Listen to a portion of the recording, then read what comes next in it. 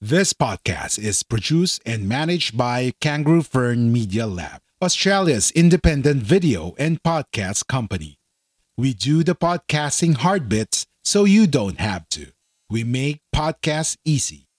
Book a call at www.kangaroofern.com. www.kangaroofern.com. This podcast is produced and managed by Kangaroo Fern Media Lab, Australia's independent video and podcast company. We do the podcasting hard bits so you don't have to. We make podcasts easy. Book a call at www.kangaroofern.com. www.kangaroofern.com.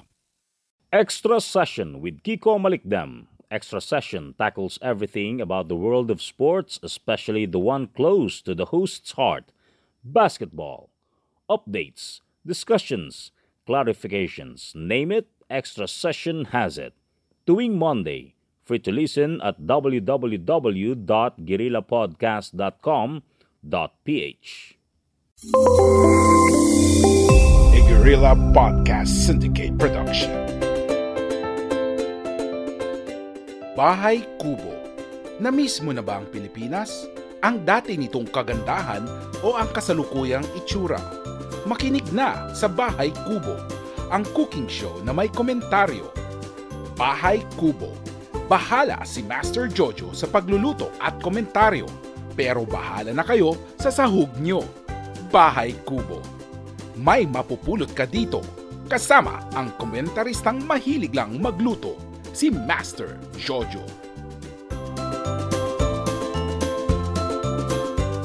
Magandang araw muli mga boss. Kumusta ba kayo? Ngayon po'y nasa General Community Quarantine na ang Metro Manila o ang karamihan ng mga lugar sa buong Pilipinas. Dahil sa, sabi nga pinalaya na tayo. Anyway, ang lulutuin po natin ngayon, ito, paborito po ninyo ito. Sigurado ko, yung mga kababayan natin abroad, siguradong namimiss na itong lutuin na ito. O pinakbet ng Ilocos. Yan, pakbet Iloco. Kung ready na po kayo, sino ba bang mahilig sa gulay, ha? O baka namimiss nyo na rin ang lutuin ito, ha? Ihanda po muna ninyo ang ating mga recipe, mga boss. Siyempre, hindi mawawala ang talong, okra. Kasama yan sa mga recipe natin. Sigarilyas, kung meron po kayo. Kalabasa, definitely, siyempre, di ba? Tapos lagyan po natin ng dahon ng saluyot, talbos ng sitaw. Yan, sitaw din, lagyan po ninyo. Bulaklak ng kalabasa, patani at saka ampalaya. Yung mga may gusto po ng ampalaya, pwede po ninyong lagyan. Pero yung mga ayaw naman po sa ampalaya, okay lang din. Isa munang trivia, alam nyo po ba kung bakit mapait o bitter ang ampalaya? Ha? Bitter po ang ampalaya dahil hindi daw siya nakasama sa Bahay Kubo. Corny, no? Pero at least alam ninyo kung bakit mapait ang ampalaya o bakit bitter ang ampalaya. Yan. Okay, so magluto po muna tayo, ha? Bago natin pag-usapan ng mga isyong may kinalaman ng taong bayan, lalo na dito sa mga kamag-anak natin na nandito po sa Pilipinas. At syempre, dun pa sa mga hindi pa nakakapag-like, nakakapag-subscribe at nakaka-follow ng ating Guerrilla Podcast Syndicate Philippines, mag-like na po, i-follow. Syempre, lalong-lalo na, ito pong ating Bahay Kubo with Master Jojo. Yan, di ba?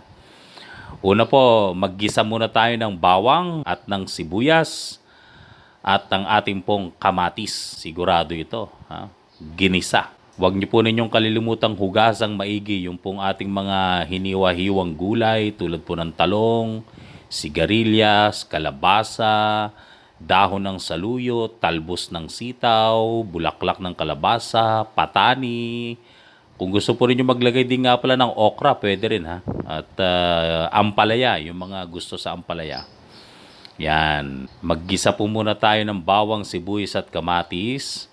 at bago natin po ilagay yung mga gulay na yan. Okay, habang nagigisa po tayo, wag po nating kalilimutan na yung pong ating mga kababayan dito, tila ba lalo nagrereklamo, tila ba lalo silang nahihirapan daw dahil dito sa China virus na ito. Dahil sa ginagawa daw ng gobyerno na imbis na pagaanin yung kanilang buhay, lalo yatang nahihirapan ngayon. Oo, pinakawalan na. Tila ba pinakawalan na mula sa mga koral o sa mga kulungan ng ating mga kababayan dahil dito sa General Community Quarantine. Pero bagamat nag-open na yung ilang mga negosyo, yung ilang pinapasukan ng ating mga Juana at mga Juan de la Cruz, napakahirap naman ng transportasyon. Ito po ang pag-uusapan natin ngayon dahil sa, alam po ninyo, masakit man sa ating kalooban parang hindi yata katanggap-tanggap yung mga nagiging dahilan ngayon ng gobyerno ng Pilipinas. Dito si pinapatupad na pagbaban o pagbabawal sa ilang mga pampublikong sasakyan. Dala na rin siyempre noong pinangangambang paghawa ng China virus na ito. Ayan. O pag nagisa na po natin ang bawang, sibuyas at kamatis nga po pala, ilagay na natin yung ating mga hiniwa-hiwa at hinugasang maigi ng mga gulay.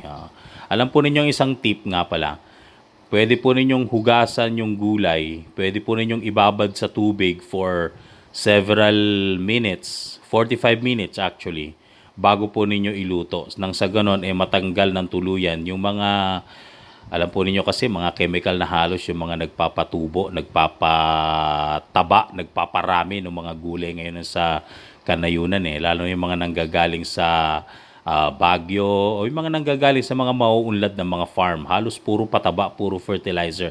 Kaya ang pinakamagandang suggestion dyan ng mga nutritionist, ibabad po muna sa maligamgam. Kung hindi mo maligamgam, basta sa tubig, at least 45 minutes bago iluto, matapos na ating hiwa-hiwain. Yan.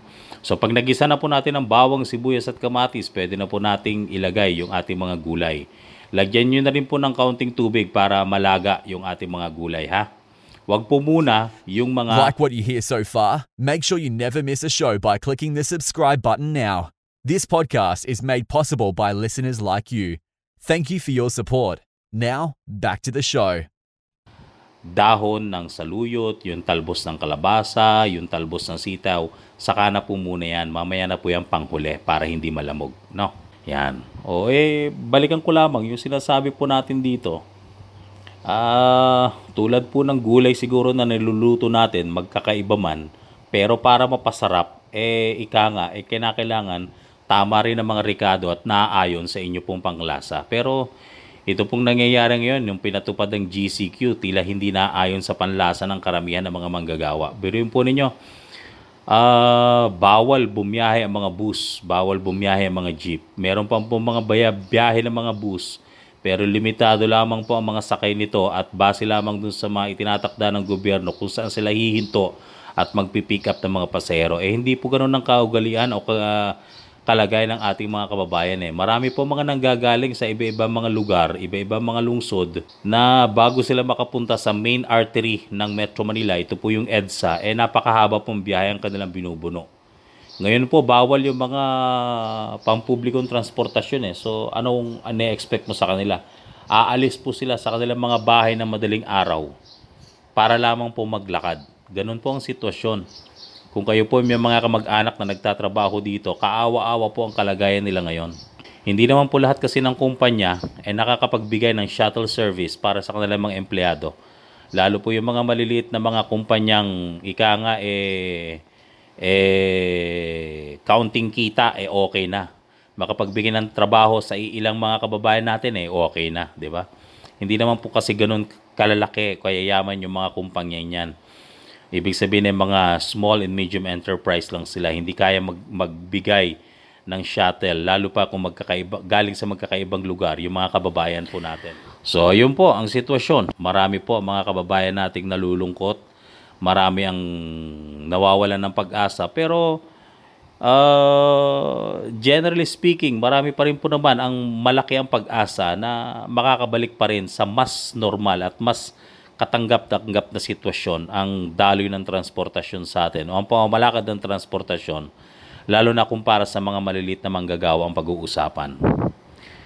Yun pong isang kababayan natin, nabalita dun sa TV. Biruin po ninyo, galing pa siya ng Fairview. Naglakad, nakisakay sa isang vegetable delivery para lang makarating sa EDSA. Pagdating sa EDSA, wala namang pong bus. Pag nag-MRT naman po kayo, pagkahaba-haba po ng pila, 1.5 hour to 2 hours bago kayo makasakay. Idagdag mo pa yung biyahe mo, yung paglalakad mo, galing sa mas malayong tirahan mo papunta sa MRT station. Di pagbaba mo sa MRT, hindi pa rin naman po opisina mo agad yon o hindi pa agad kumpanya yon. Sasakay ka pa uli papunta dun sa mismong kumpanya ninyo. Ganun po yung naging sitwasyon ng ilang mga kababayan natin dito. To get a clearer picture, ika nga, napakarami po mga stranded na mga kababayan natin ngayon.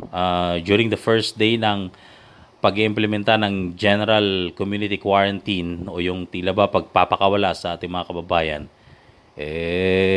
yun po ang sitwasyon napuno ng mga naglalakad ng mga kababayan natin, napuno ng mga naghihintay ng masasakyan ng mga kababayan natin ang mga main arteries o mga main roads sa Pilipinas o sa Metro Manila. Kahit po sa Cebu, sa Davao, sa Iloilo, sa Region 1, sa Zambales, ganyan po ang naging report ng mismong mga otoridad. Napakarami mga kababayan natin ang stranded. Dahil sa pag-asang makakasakay sila, nag-open na rin yung kanilang mga pinapasukan, kawawa naman po sila. Hindi naman po makapasok ng naaayon sa oras. Ganun din, limitado pa rin ang productivity ng ating mga kababayan. Listen to Dubai Talk with veteran journalist Jojo Daz. Dubai Talk will give you the latest news or happening in this expat city that never sleeps. Dubai Talk with veteran journalist Jojo Daz. Free to listen at www.guerrillapodcast.com.ph. Yan. Teka, balikan natin yung ating niluluto. Yan. Pag kumulo na, itong ating mga pinagsama-samang gulay, lagyan po natin ng, ito, paborito nyo ito, sigurado. Kung meron po kayong bagoong alamang, yan, pang Ilocos yan. Bagoong alamang. Bagoong alamang o kaya boneless bangus. Boneless bangus. Boneless bagoong. Yan. Mamaya yung boneless bangus. Nagmamadali naman tayo. Boneless bagoong. Yan. Parang pakbet Ilocos talaga ito. Kahit yung mga kababayan natin na nasa abroad, pwede po ninyong iluto ito. Yung po mga wala pong stock ng boneless bagoong o kaya bagoong alamang, pwede pong patis o yung fish sauce na tinatawag. Pwedeng fish sauce. At kung meron po kayong kamote dyan, yung sweet potato, pwede nyo pong lagyan din nun. Ng maliit lang, pampalapot lang. Pampalapot, di ba? Yan. Pag nalagyan nyo na po ng bagong alamang o kaya depende po sa panlasa ninyo ang dami ng ilalagay. O ng boneless bagoong, medyo patuyuin pa po natin ng kaunti. Medyo patuyuin lang ng kaunti. Mabawasan lang ng konti yung sabaw. Yan, kasi nagtutubig po ang mga gulay, di po ba? Huwag naman yung to the point na malamog na yung ating mga gulay. Yan. At saka po natin ipatong na, ilagay na yung mga dahon, yung mga talbutaw, yung dahon ng saluyot, yan, yung bulaklak ng kalabasa, yan, tsaka na po natin ilagay yan. At yung kanina, nadulas na ako, di ba? Kung meron kayong bangus dyan, lalo na kung pinrito man o inihaw, pwede nang ipatong dyan. Yung iba mga kababayan natin, pwede rin, may mga tira kayong karne dyan na kinainan kagabi. Yung mga pork, fried pork o kaya fried chicken, pwede nyo pong ipatong dyan, pang sahog.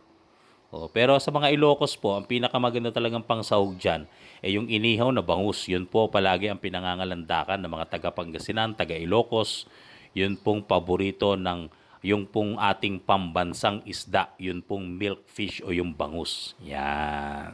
Okay, balikan po natin yung sitwasyon ng ating mga kababayan dito under the GCQ. Meron nga po kaming rekomendasyon. Meron akong particular na rekomendasyon Diba? Dapat sana, bago man lamang pinag-isipan yung pagpapakawala sa ating mga kababayan, pinag-isipan muna sana ang sistema ng transportasyon. Yun pong mga kababayan natin, mga jeepney drivers, na sila po primarily ang displaced ngayon. Dahil bawal po silang bumiyahe, yung mga jeepney drivers po natin. Dapat kinomission po muna na sana nila.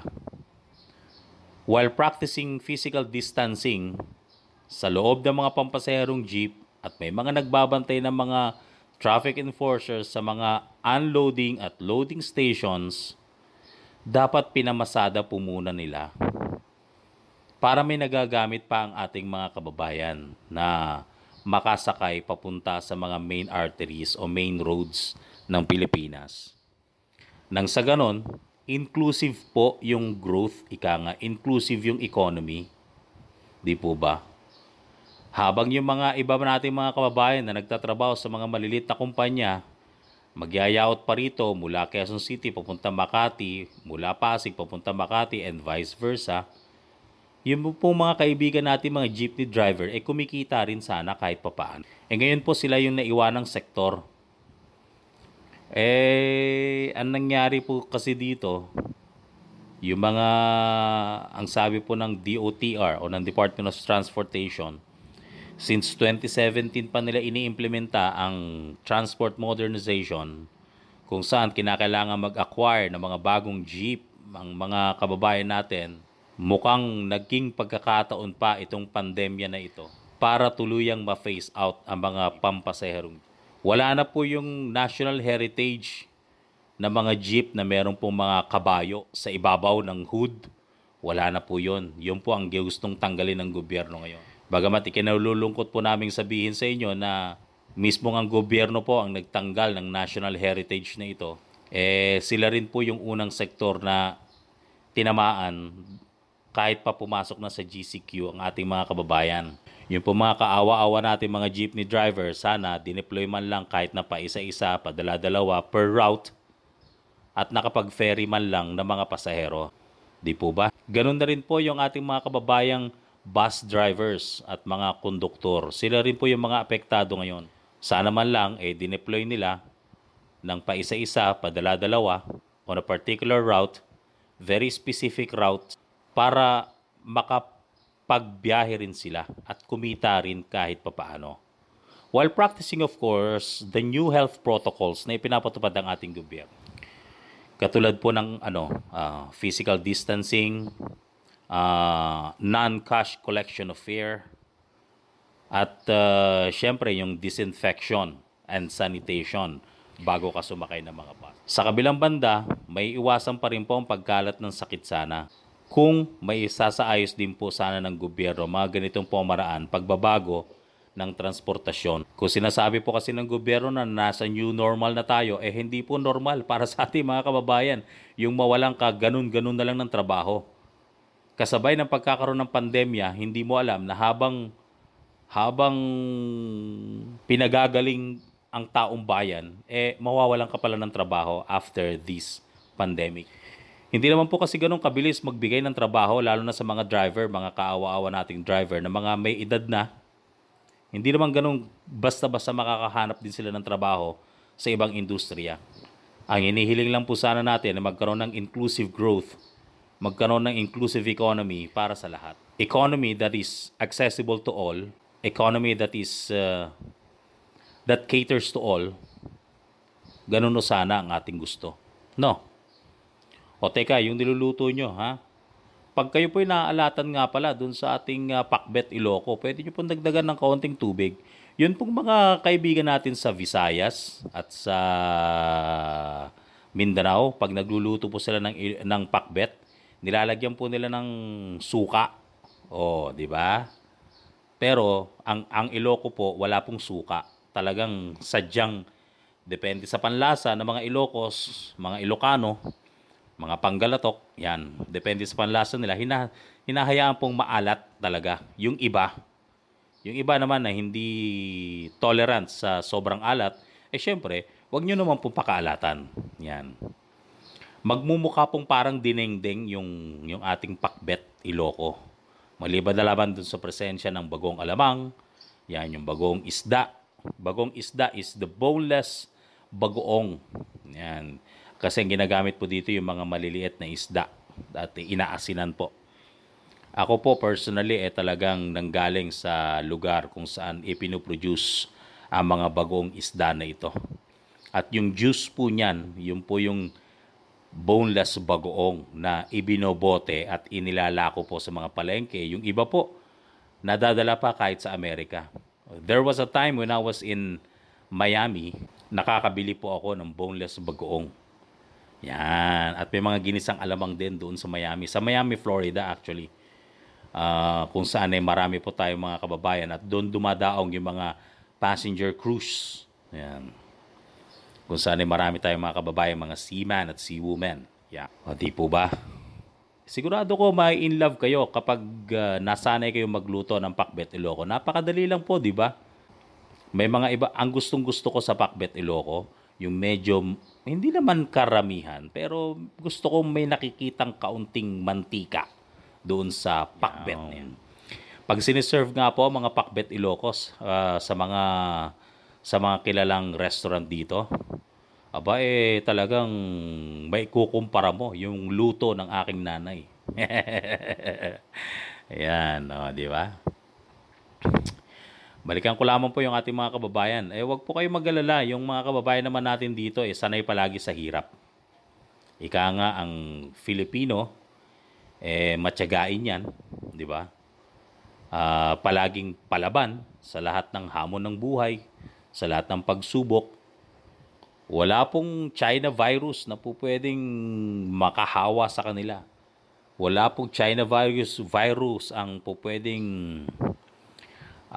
makapagpababa ng moral ng ating mga kababayan. Kung para sa pamilya, kung para sa pagkain, kung para sa edukasyon ng kanyang mga anak, ilalaban at ilalaban, igagapang at igagapang ng ating mga kababayan. Yan po ang isang katangian ni Juan de la Cruz. Yan po ang katangian ng Bahay Kubo kung bakit nananatili ito sa puso ng kahit na sinong Filipino. Kaya ang inihiling lang po sana natin, sana magkaroon din ng pagkakataon ng gobyerno to look after these challenges and make Filipino lives better. Sa harap po ng pandemya, asahan na po palagi ng gobyerno na ang Pilipino palaging nakikiisa sa mga programang ito.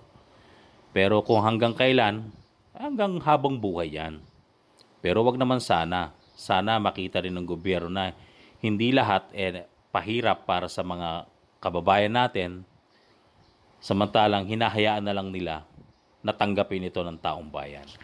In the long run, siguro pag nakita rin ng gobyerno na nahihirapan na ang ating mga kababayan, sana magkaroon din ng mga pagbabago sa transportasyon na ito. Sana i-address ang totoong pangangailangan ni Juan at ni Juana na gusto lang makapagtrabaho, pero sana magkaroon din siya ng sapat na oras para sa kanyang pamilya. Hindi yung aagahan niya ang gising para lamang makapaglakad sa pagkalayo-layong lugar kung saan siya nagtatrabaho. At maglalakad uli pabalik dahil nga sa kakulangan ng sasakyan at hindi maayos na sistema ng pagpapatupad ng transportasyon. Wala pong problema sa pagpapractice ng mga new health protocols na ito. Pero ang gusto ko lamang po sana makita rin, sana maging inclusive. Ang new normal na ito, maisama ang totoong puso ni Juan de la Cruz. Hindi po ba? Uy, nga pala yung ating pakbet Ilocos, masarap ang medyo mainit-init na kanin dyan. Hindi sobrang init, mainit-init. Tapos kung meron kayong soda, wow! Lalo yung mga kababayan natin sa abroad, kung may soda, naku! Yari na, ika nga, ang isang kaldero babagsak. Isang kalderong kanin. Okay mga boss hanggang sa susunod na edisyon ng Bahay Kubo with Master Jojo. Huwag po ninyong kalilimutang i-like, i-subscribe, i-follow at i-share ang ating podcast dito po sa Guerrilla Podcast Syndicate. Okay? Hanggang sa susunod, God bless you all mga karadyo. Yan. Mga boss, God bless you all. Ako po si Master Jojo. Lord, thank you.